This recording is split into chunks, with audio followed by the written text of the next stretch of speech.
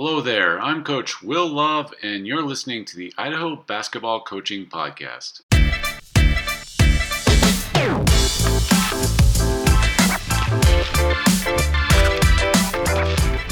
We're fortunate to have Allison McNeil on today's podcast. Coach McNeil is a Hall of Famer and a legend when it comes to basketball coaching. She's coached at the college level in both Canada and the United States. Actually, she's coached at all levels. But where you might have heard her name is she went on to coach the Canadian women's national team for 16 years, which included a quarterfinals appearance in the London Olympic Games. Coach McNeil, thank you for talking some basketball with us today. How's everything in British Columbia? Everything's great. It's sunny, beautiful. The flooding that we had is over, and good. I'm just excited to be here and talk a little basketball with you. All right. I live an hour away from British Columbia, but it might as well be a world away because, we just our mindset here in the United States, we're pretty focused on that. So, I just came across you on a FIBA video that you had done in Lithuania. And so I learned a lot from that. I'm actually using some of the stuff in practice as we speak. So, I'm new to you, but with that in mind, can you just kind of take us through like what got you into coaching and where that took you? Yeah. Well, I certainly, I know we are worlds apart, but, I've coached in the US, I've coached in Canada. And when it comes to coaching, I think we're a lot closer than maybe we think. But I grew up in a small town in Princeton. So at Princeton, BC in British Columbia in the interior. My parents were small business owners and I played all sports there. So I actually started as a swimmer, downhill skier. I'm only 5'3", so I softball, obviously back catcher, shortstop. But then when I started school basketball, that was just the one that grabbed me. And it probably wasn't the right sport for me as an athlete, but sometimes your heart doesn't, tell you that you're small and you just go play. And then from there, I played high school basketball. And then my high school team was very strong. I actually moved to go play in Salmon Arm, BC.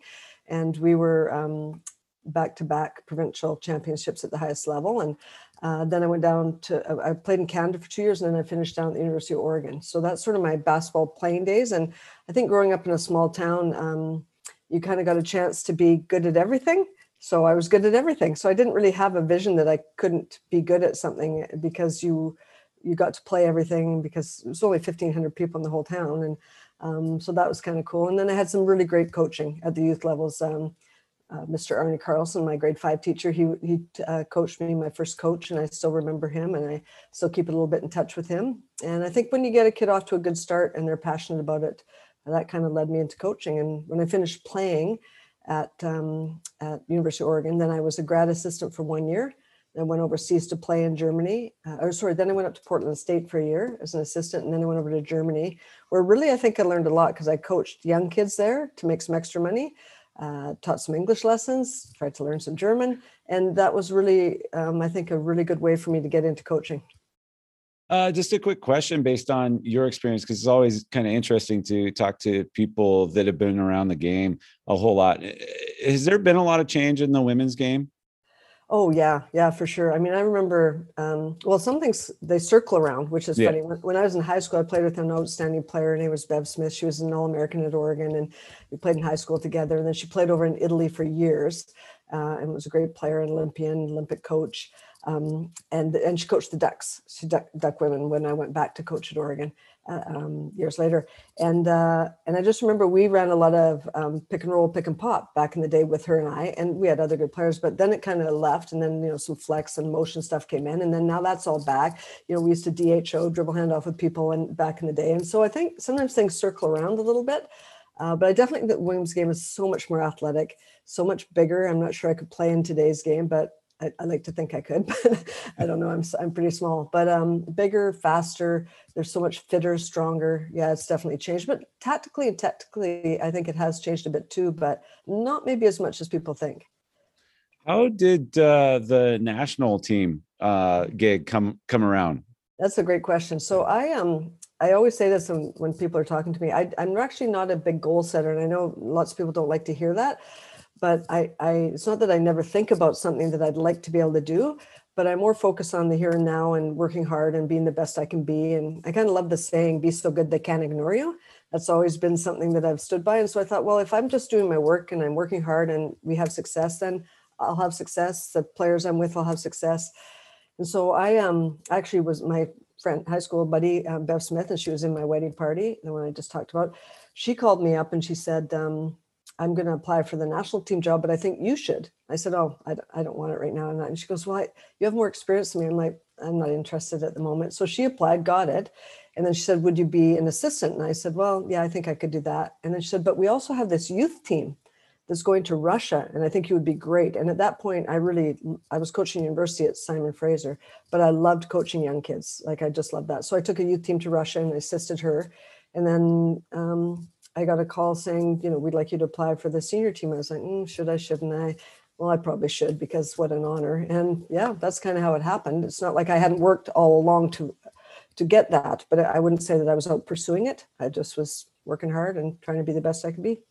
The question I have is just, how did you approach your role as as Canada's national team coach? And then what are some things in that position that you have to do that people don't realize you have to do? Yeah, crazy. Well, I mean, I think the way I approached it at the time was they had qualified, Canada, we had qualified for the 2000 Olympics. It was an older team, and we'd actually kind of got in the back door a little bit. I was at that qualifier. The Argentina team, which we had not beaten in some years, two of their top players got food poisoning and were in the hospital. When they played Mexico, they lost by 2, and we killed Mexico. And that's how we got to the Olympics. And that happens. We were very cautious. Our doctor was saying, don't eat the bad, this or that, or, so we were, that happened. So in 2000, I think I took over the next year. And I think the first thing I thought was we have to change the culture a little bit. We didn't have a lot of athletes going to play pro. So when we played the Americans, the Australians, the Spanish, the French, they were all playing professional basketball. And when our staff took over in 2000, little after the Olympics, we had 3 playing professionally, and the rest were college kids. And so you can't take girls to beat women. I mean, it's ludicrous. You're not going to beat Diana Taurasi and Sue Bird with 18-year-olds. It's not happening. Yeah. And so that was the first thing. We had to try to motivate the athletes to stay. So we helped them get agents. We helped them get overseas. And then I think I approached it as in it's a long-term build.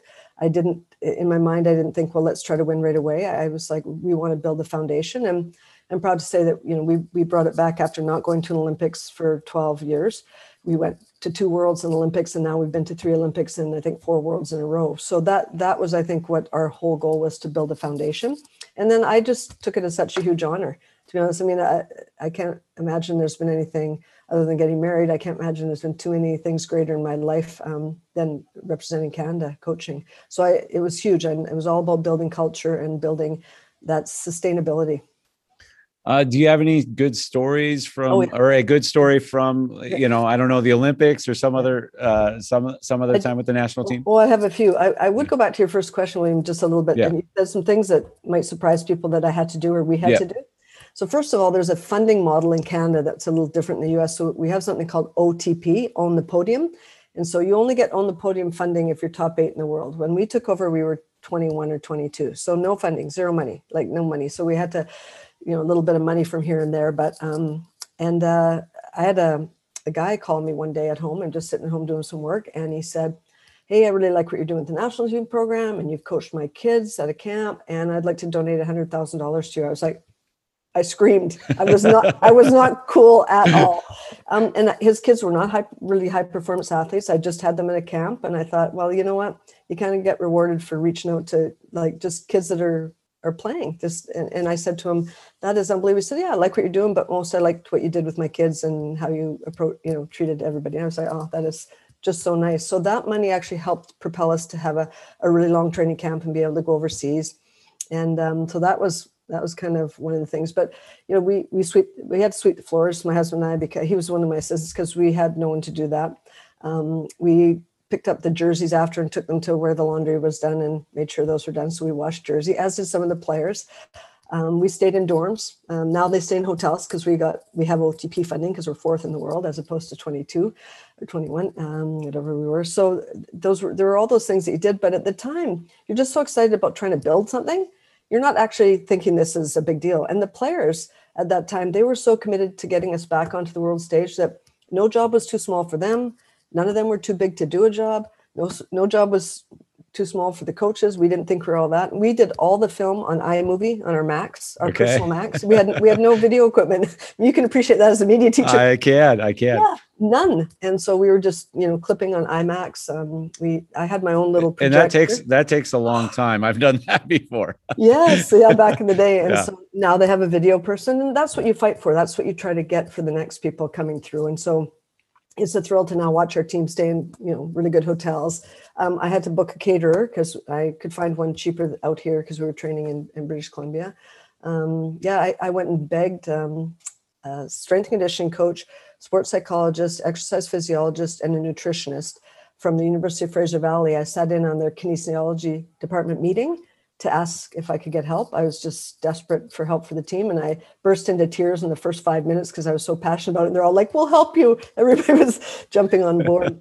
So there's a lot when you're building. I mean, I'm sure a lot of coaches can relate to that. You have to do a lot yourself and ask for help. All right. And then any stories. Stories. Yeah. Any good ones? Yeah. We were playing the World Qualifier, and we got to the gym for our shoot around, and they were still painting the lines on the floor. Oh. I was like, don't we play tomorrow? So it was in the Dominican. People were working hard, but just not enough help and not enough organization. That was crazy. So we had that. And then another time we went in the Pan Ams, also in Dominican, and we were traveling to our gym. We got there and we couldn't play because there was bird poop all over, and there were some stray dogs in the stands, and you're kind of going, well, and our doctor said we can't dribble a ball out there right now, so we'll come back later. We came back 8 hours that night to practice at 8 p.m. and it was exactly the same, so we never got to practice. Those things happen. I mean, it's part of playing international basketball. We were in China one time. China was always really good to us because they paid for us to come over when we weren't funded. Fully paid trips were all we could really do, so we played in China 3 times, I think, 3. And we were in a hotel, beautiful hotel, great food. And all of a sudden it wasn't the middle of the night. It was early morning, maybe 5-ish. We got a call. Our manager said, we have to move. Whoever was supposed to pay for the hotel has stolen the money. We're gathering our stuff. The other teams in there too. Cuba was there. I think, I want to say Latvia, but I can't remember. A 14 tournament. We gathered all our stuff. They busted to some other hotel, and it was like, oh, what a letdown. Just a really not very good hotel. But generally, they're great hosts. Also in China, we stayed in their beautiful training facility, and the showers were like tall enough for Yao Ming to be in. So I could, at me 5'3", the water took a long time to get down. So we've had some crazy things like that. Buses not arriving, and having to figure out how to get. I mean, language is always a barrier. But we've also had some really great things, we actually, at the world, qualifying for the World Championships, we got to the gym for our practice, and Cuba also got there. We were playing them the next day, and it was just a small gym, one gym, and they thought they were practicing. We thought we were in. Our manager was this high school counselor, and she never made a mistake, and we were right. But Cuba was stuck there because their bus driver left, and then they would come back and get them after practice. So to qualify for the World Championships, they practiced at one end and we practiced at the other. Yeah, and you're like, okay, so much for the walkthrough. Like, what are we, you have to sort of go, well, what are we going to do? So there's been just so many of those. But I think, William, I think it teaches you resiliency. I also think it teaches you to control the controllables. Like, don't get bent out of shape. I think if international basketball did a lot of things for me, it really helped me to be a lot calmer and just handling our business, what we can control, and controlling the controllables. Yeah, so it's kind of interesting. It's not like Coach K and the 4-star amenities that the U.S. men's national team is used to. No, it sure is not. Yeah, and you realize most countries are not having that. I mean, the Americans are, it's a great sport and you have great support, and so it's great. But no, it's definitely not like that for most of our teams. But like I said, I'm proud to say now our women's team is funded at a higher level, and we all earned that. We all put the work in and got it to a level where they've earned that. Well, I got to say, yeah, I mean, it's got to be really rewarding where you're at right now. And then especially like when you started that run and going to the Olympics, I mean, what did that feel like when you were starting to see the success happen? Yeah, people have asked me, so we qualified at the last chance qualifier in Turkey in 2012, the 2 months before the Olympics, I guess. And we got the last possible berth. We beat Japan. There's one berth left. That was it. And we played on Canada Day. So you're July 4th. Yeah, we're July 1st. And it was just so exciting. We just knew we were going to win. But everybody always asked me, well, how did that feel after, 12, 3 quads, like going 4-year quads, 3 quads not going? And I said, it wasn't relief. Like people, I must have been relieved. I'm like, it wasn't that at all. It was just euphoric. The players had earned it, and parents were there, and a couple husbands were there, and partners were there. And so everybody's running around the flag and taking pictures. And I think that day maybe stands out even more than being at the Olympics, because that was the day we did it, and it was on Canada Day. And no one expected us to. We weren't expected to go. So that was pretty exciting. And then to get to the quarterfinals, if it hadn't been for Becky Hammond playing for Russia, we might have been in the semis. But she was pretty. She was pretty good. Yeah.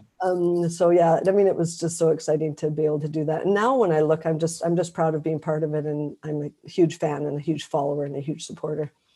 So you kind of talked about that idea of building resiliency as a coach, and how that helped with the players. What were maybe some other valuable lessons that you learned along the way, either at the college level or at the national level? Yeah, well, I think it's all about building relationships. I know everybody says that, but either you commit to it or you don't. And I think I would, if I said anything, I'm probably more of a personality. That might not be the right word, but a personality coach. I think I'm upbeat. I love going to practice. I love being with the players. I mean, there's moments I need to be away from the players, but I'm getting older, but I've always enjoyed that. And so I think getting to know them, appealing to their sense of pride in playing for Canada or playing for their university, I think is more important. And I know X's and O's and technical, tactical stuff is crucial, and I think it helped me that I've coached at every level from grade 2 to, the last 5 years I've been coaching high school basketball, and then national team, professional athletes, obviously international team. But I think, I think the lessons learned are, it's about relationships, be athlete centered, be a transformational coach as opposed to a transactional coach. And transaction is, you do this, I do that, we have a relationship. And I'm like, that's not for me.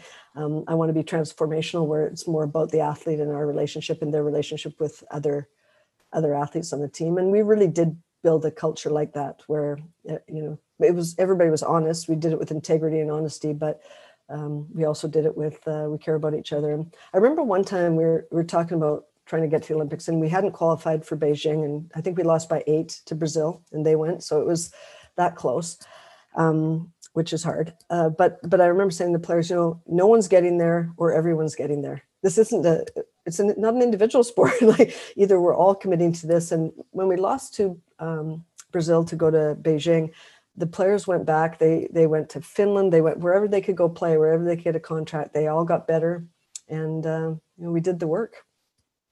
So another reason why I wanted to have you on, besides your coaching experience, is that now you are devoting time to mentoring coaches. And I think that's a huge, huge thing. And it's something that I've been thinking about, because we have had an influx of young, some of our players and other young women start to come into our program. And so here, I mean, if somebody came up to you kind of, hey, out of the blue, what are some pieces of advice that you would give that person that's just starting out in coaching?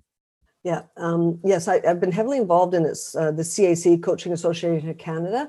It's called the Enhanced Female Mentorship Program. So I mentor female former athletes or current coaches who are striving to get to a high level, university level, maybe national team. And so it's so rewarding. Well, first of all, you learn from them, because I'm 62 and some of them that I'm mentoring are early 30s. And so they're teaching me things, technology things, all kinds of things. So it's a give and take. You're both going to learn. I think that's the biggest thing. Probably some of the things I think I could tell a mentor is, you're not trying to create a mini me. They have to find their own way. And I think you've got to empower them, and it's their journey. And sometimes I have to bite my tongue because I want to say more than I should say. And so you have to learn to listen. That's a huge thing for the mentor, for sure. I just think there's opportunities for women now that there never were. And one of the things I think your guests might find interesting is, we've done a lot of talk, and there's some research out about mentorship and sponsorship, and they're two separate things. And so in Canada, we have a lot of mentorship programs. I think we're doing probably as well as anywhere in the world for female coaching.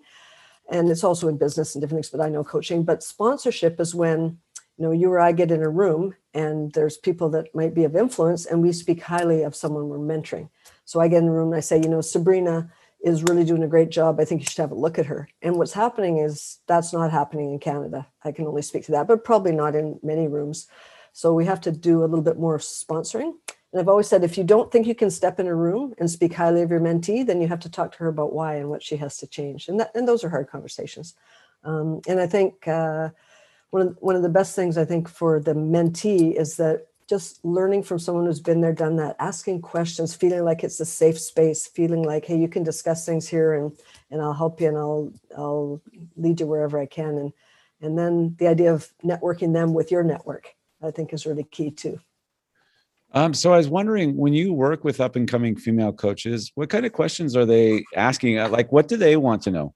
Yeah, this is interesting because I wrote some of these down so that I could remember. Yeah. So one of the big ones they're asking is, how do I handle tough conversations with athletes, parents, and administrators? I mean, it's not easy. And if you don't have experience, a lot of people haven't gone through that. Maybe they've gone through a little bit as the athlete, but maybe not on the other. So they're asking that. And kind of tied in with that, how do I deal with conflict? How do I resolve conflict? How do I get to the bottom of two sides of a story? That kind of thing. A lot of mine have asked how I build great culture and great relationships with my athlete. How do I do that on a day-to-day basis? Because we talk about it, but how do I actually do it? Like, what do you suggest? And some people are much more outgoing and more socially interactive with their athletes, and some are not. But you can still build great relationships based around, I think, who you are. Another one, I think we might have talked about this in the emails or texts we sent. How do I plan my season? What do I put in? When and how do I assess if we're progressing? Because that's not easy. It's experience. So there are people that want to say, well, I've got to get, I've got to be getting my full court press in and my zone press and my zone attack. And I'm like, or maybe you need to, so I think it's that kind of stuff. And last but not least, of course, there are always the technical and tactical questions, but many of those are found online now. I mean, there are a lot of, they can find clinics and so those, I'm getting more questions around building a program, handling conflict, working with athletes, probably those kinds of things. So just a quick question.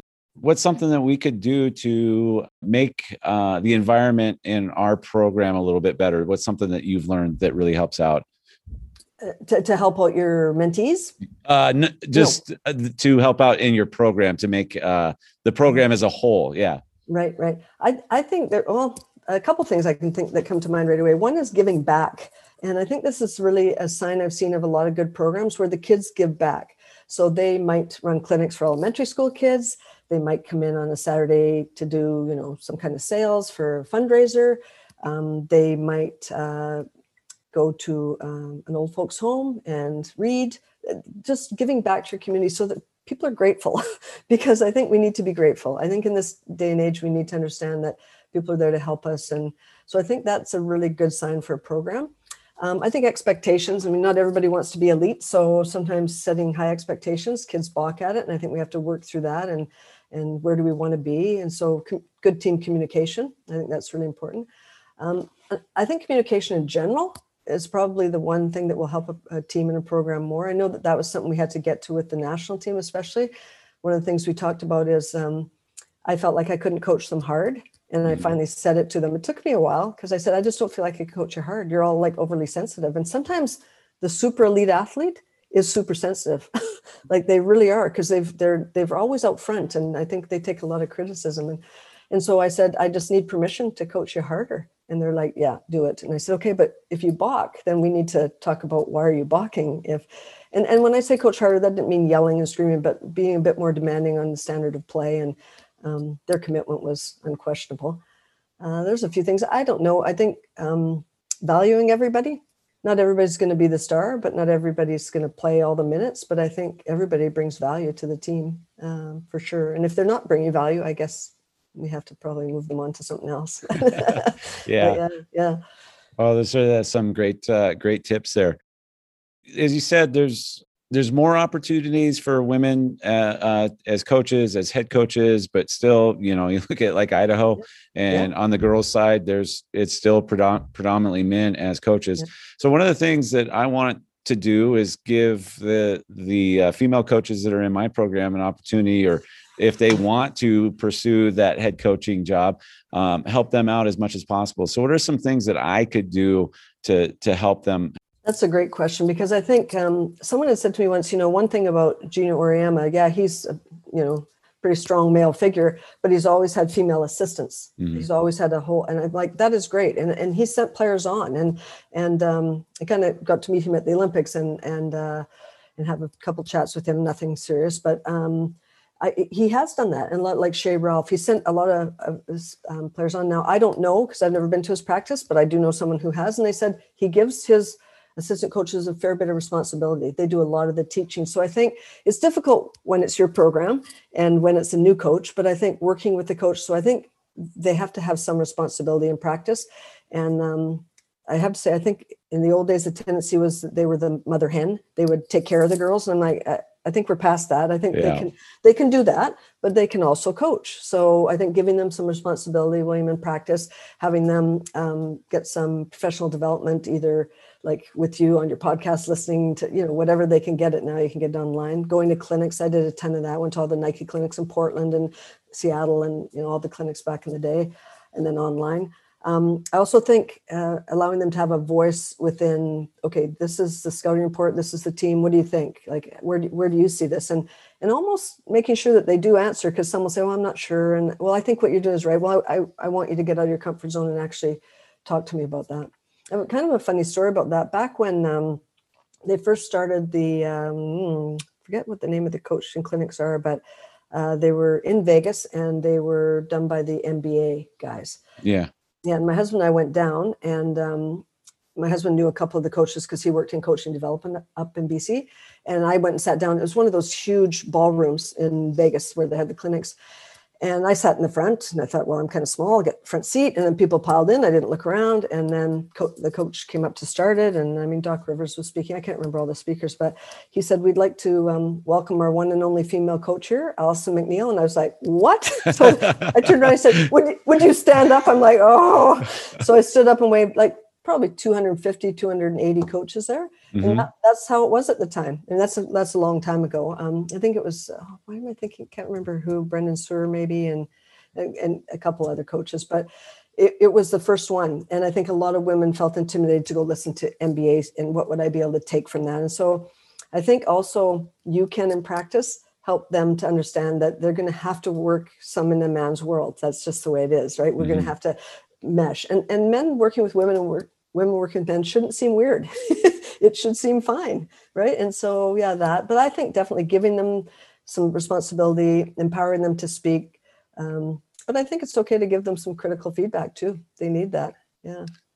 All right. So we're going to shift gears a little bit because, I as was talking to you before, I've been fortunate to have some other Canadian coaches on the podcast. And I think, if you're a basketball fan in the United States, you've seen more and more Canadians. And if you're not a women's basketball fan, like it's happening on that side of the game as well. So what's Canada doing right when it comes to kind of teaching the game and starting to produce these, high level athletes? Yeah, that's a great question. I appreciate you asking it, because I think we're pretty proud of where we've taken our programs, men's and women's, from where we're at. We're not a huge country. Basketball's not number one. Hockey is still number one. I might even say soccer's number two.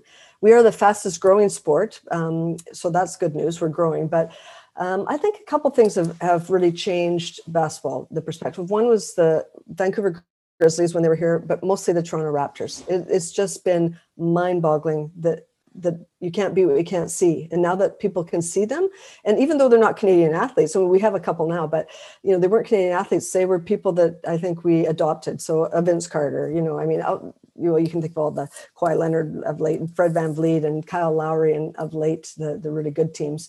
So I think that was the biggest thing, especially in the Toronto area where a lot of our population is. So we have the Ontario and Quebec have the huge population. So that was number one, I think. On the women's side, we started something some years ago called CP, Center for Performance. And that's where in each province and territory, we identified the top, say, 20 to 30 young women. We brought them together with the best coaches on some weekends and we trained them. And at least we could identify them.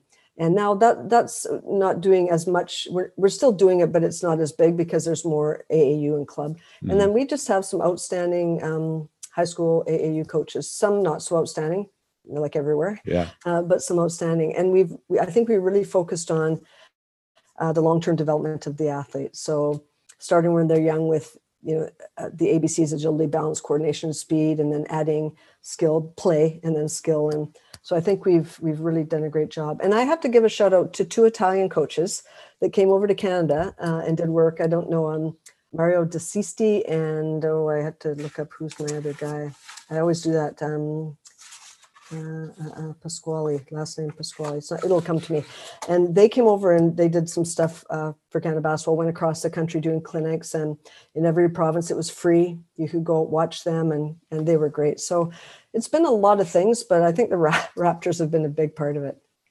Yeah, on my end, it's pretty interesting to see. I spend a lot of time listening to the Basketball Immersion podcast, and just the impact that he's had, I think, on teaching or how we approach teaching the game in the United States. He's had a huge impact on that. And I think that's the thing, talking to Mike McKay, anytime I fire him a question, he comes back with like a detailed response. And it's just, it's been, in a system that's kind of, I would say, disjointed in the United States, even though we're producing these high level athletes, it just seems like everybody is generally on the same page in Canada. Yeah, I think generally true. Yeah, I would agree with that, William. And I think there's a lot of sharing and a lot of learning, and I think people are open to learning. And it's, obviously a smaller basketball community, but it's growing. And I think people generally support the national team organization and the provincial organizations generally. And people want to share and get better and want to see our kids go on. And we all take a certain sense of pride in every Canadian that's in the NBA and the WNBA. We have ownership over them all. That's how it feels. We don't, but we're from your area. So that's kind of neat. Yeah. I think that's been huge, and the sharing of information for sure has been huge. Yeah, and I know with Gonzaga just down the road and the Canadian talent that has come through there, it's I think people are recognizing more and more just the talent and the development that's going on, which kind of leads me to the next question: is that you've been working with basketball athletes at all different levels. Are there some keys that a coach should be thinking about when it comes to player development? Yeah, that's always a tough one because, age groups vary, as we know. But I think I did make a couple notes on that. And I think working with the younger kids is, I know everybody goes, well, it's not the only thing. I'm like, every study shows that they want to have fun. They need to have fun. So when we're seeing dropout rates of, 60% when kids are 12 years old, we're wrong. They're not wrong. We're wrong. And so I think that's number one, especially at the youth level, it has to be fun. And I'm a big advocate, as I know Mike McKay and others are, of a lower hoop and a smaller ball when they're young so they can get some success at throwing. I think defense is important, but there's nothing like putting the ball in the hoop. That's the best part of the game. I love passing too. I was a point guard, but so lowering the hoops, 3-on-3, small-sided games, all that stuff when you're developing kids. But I think it's trying to, at the younger ages, I feel like it's about hooking them. I remember reading, it was an American coach who I can't remember now, who said, don't worry so much about a kid's shooting technique when they're young. Worry about that they're so excited about trying to put that ball in the hoop. And then they'll go practice, and then they'll want to get technique, and then you can work with them. And I think that's kind of true. We all grew up in an era where you were out and played a bit more without a coach. And these kids seem to be in an era where they're playing always with a coach. And I think we have to be careful of that. So making it fun. I think activities have to be organized for maximum action. I'm working with a young 12-year-old. I work with a 12-year-old who's, when I say work, we go play, we have fun. But I know her parents. They both played, and her dad plays some national team, and she's just a great kid and a great family. And I always just try to maximize action. Like, I don't talk much to her because who wants to come and hear me talk? Like, let's just play. So, I'll dribble handoff with her, and then she'll, throw a hook pass or a pocket pass to me or something. We just kind of play. And I think I can't guard her anymore, but that's really important. I think you have to make an environment where kids feel safe physically and psychologically. That's something that's really changed. Safe sport, and making sure they have an environment where they feel like it's a safe place to come. I think you got to modify, obviously, for age group, get lots of repetition in game-like things, because I think that's what transfers. And I remember talking to a coach once. He said, I do all these ball handling drills and passing drills, and then the kids can't make a pass. And I'm like, Well, no, they can make a pass. They just can't make a decision. Like passing is a technique. Decision making is like different. Like you know, might be able to throw a really good overhead pass or chest pass or a push pass, but do you know when? Can you see it in the game? So I think in development of the athletes, I think there has to be skill combined with conceptual, combined with fun, and we've got to have game-like, and there's got to be some defense out there at some point. So we talked about, hey, the tactical aspects are out there. Coaches can go find that. I guess here, what would you suggest as far as like creating a filter for knowing what is good and what is bad? I think, as a coach, that's probably the biggest thing that has happened is that, I can usually tell pretty quickly, like, hey, this is not for me, or this is going to be for me. But what would you say to a coach that might ask that? Yeah, that's a great question. I think it takes time and experience. You've got to wade through some of it and look through. But I think probably going to website or to Twitter and maybe finding a few of the coaches that, and if they speak about another coach, I think it's a pretty good way to network and find. I know during the pandemic, and I couldn't be with my high school kids, so we were sending them workouts online, and we were, Zooming together, and everybody was. And I just found some guys online. I'm like, oh, that's really good. Like, I'll send that to my players. I would have them work out. So how do you determine that? I mean, I think a lot of it's experience, because I'm not sure. I mean, sometimes I get on and I'm a minute, not even. I'm 30 seconds in, and I'm like, oh no, this is not happening. I cannot waste a minute on this. And then some of them I'm just like, oh, this is great stuff, and I'm sending it out to coaches I mentor and players that I know. So I'm not sure I know other than experience, but I think if they're trying to sell you something, sometimes that's an indication. Yeah. Not always, but sometimes. I think if there's some good content up there that's free, and then maybe you can buy it later. Yeah. So as far as like with your high school group now, like what are you doing? How do you plan a practice? How do you approach that? And what kind of stuff are you guys doing on a regular basis? Right. Good. So actually I finished with my high school team last year. I committed 5 years to them, and then I got them through the COVID year. And so we've got 4 of them off playing university, 3 Division I and 1 up here in Canada. So that's why I'm watching them. And then I help a little bit here and there. But what I did before COVID is we did early season was a lot of fundamental work. So footwork. I love the saying, your feet, put your hands in position to make a play. And so we spend so much time with the ball, and I get that, and you have to be able to handle the ball. But if your feet are bad, I'm not sure. Like, you have to have good footwork. So footwork, lots of pivoting, lots of stopping, starting. I did that a lot preseason, and then a little bit working on, like, when we say fundamental skills. I know that's a debatable topic always, but shooting, ball handling, but pretty quickly with at least a guided defender or someone in their space so that they don't get too comfortable. I did a lot of something that I don't know if you've heard this, but hard first training. That's something I learned when I did my level 4 coaching certification up here. And so they talked about hard first training, in that, we tend to, as coaches, do a proper warm up, then we come in, we maybe do some fundamental stuff, then we add some, zone, and then maybe we scrimmage. And so I started to kind of change the way I did it, and I did hard first. So we would warm up, because we always want to try to improve players' athleticism. And I did a lot of single-legged landing strength, changes of direction, stops and starts, because they need it for their strength. And then I went to hard first, which might mean 4-on-4 full court, no dribble. And because, we warm up and then we go into a game, it's not easy. They don't let you kind of get going, your opponent doesn't really. So I'd throw something hard at them, or it might be, okay, we're going to go, we'll warm up. We're going 5-on-5, half court, full court, half court. And we're keeping score, something like that, and then, so I did some hard first training. I tend to be a bit more probably where I do a lot of 3-on-3 breakdown, 4-on-4 breakdown, and then some 5-on-5. I think systems I waited till a little bit later in the year, but that's me. Some people want them in. I always had to have my press break in early, because I think I don't know if I'm like every other coach, I'd be having nightmares that people were pressing us and we couldn't handle it. But even for me, our press break was always fairly conceptual. So side, middle, back, wherever the ball was, we had to have someone behind it and on either side of it. And so we formed triangles, and we just worked it how do we form triangles going down the floor against any kind of pressure. So it's pretty conceptual, but still, I put it in early. I'm not going to lie. I don't pretend I didn't.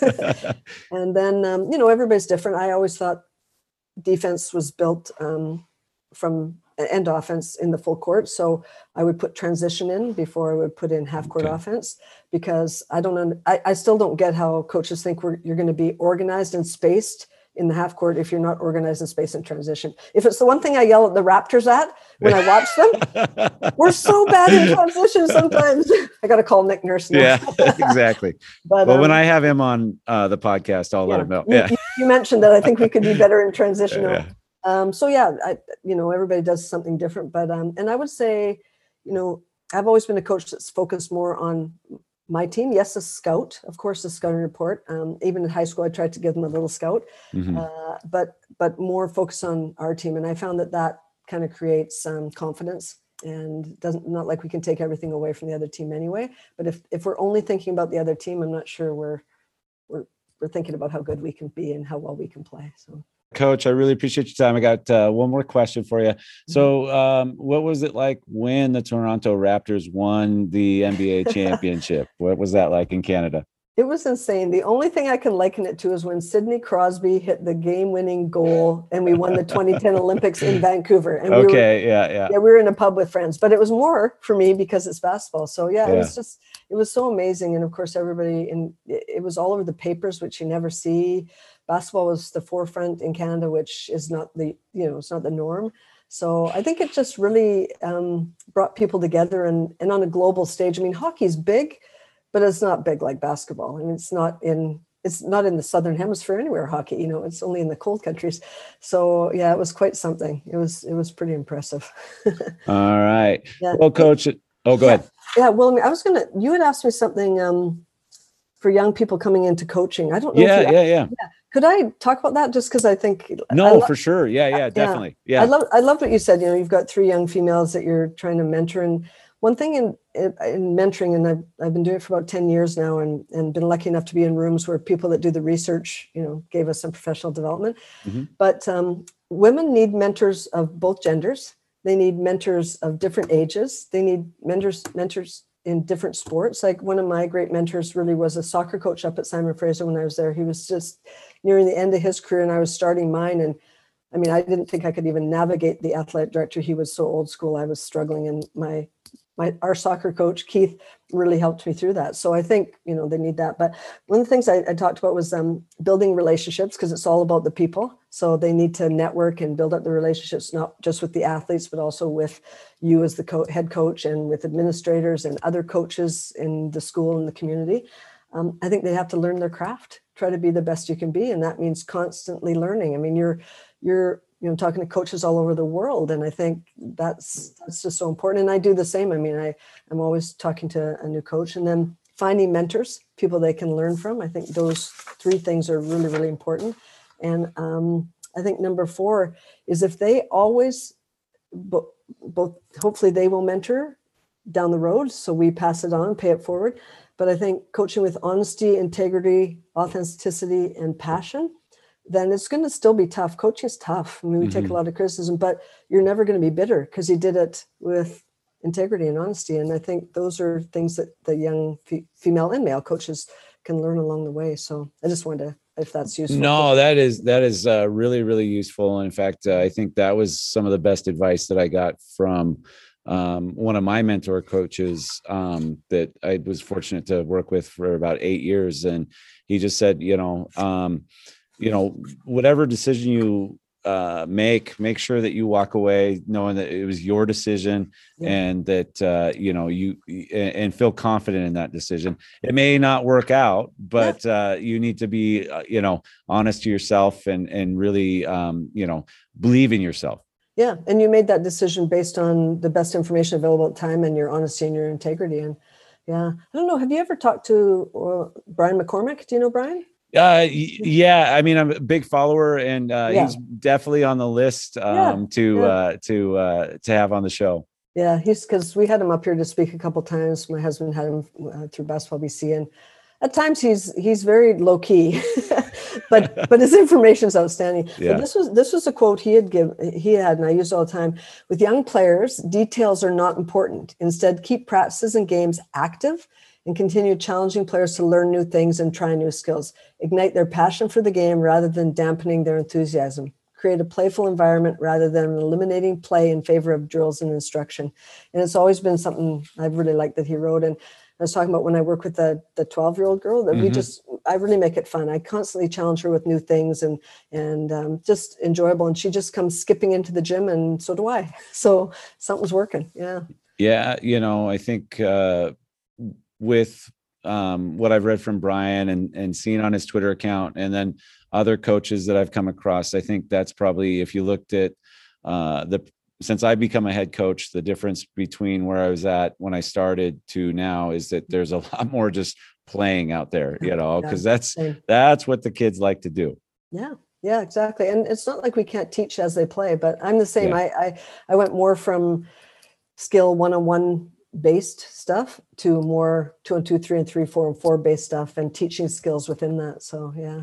Well, thanks. Oh, yeah. No, I was just going to say, one of the things is that I always kind of feel a little weird, like saying this, but last year we went to state, we made it to the state semifinals in our classification, and we didn't have any set plays in. Yeah. We had a couple of inbounds, but it was basically just, okay, you go out and play, so like, I'm always kind of wary of bringing that up, because it's like, well, what are you doing as a coach then, but on the other hand, it's like, well, no, you can do this stuff and still have a lot of success. Oh yeah. And it's not like you're not teaching the game. I think that's what people think. If it doesn't look super structured and it doesn't look like I set up everything, then I'm not coaching. And that's actually the opposite.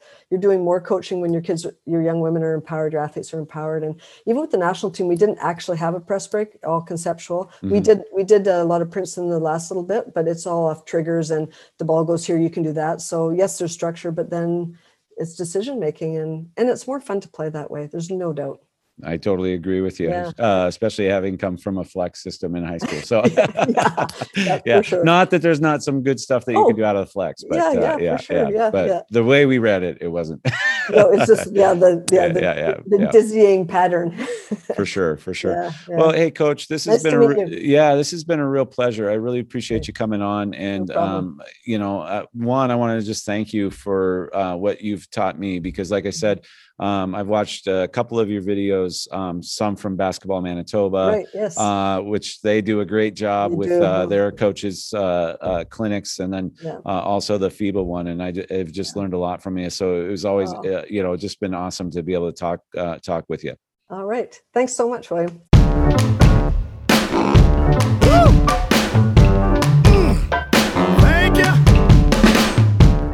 Thanks for listening to the Idaho Basketball Coaching Podcast.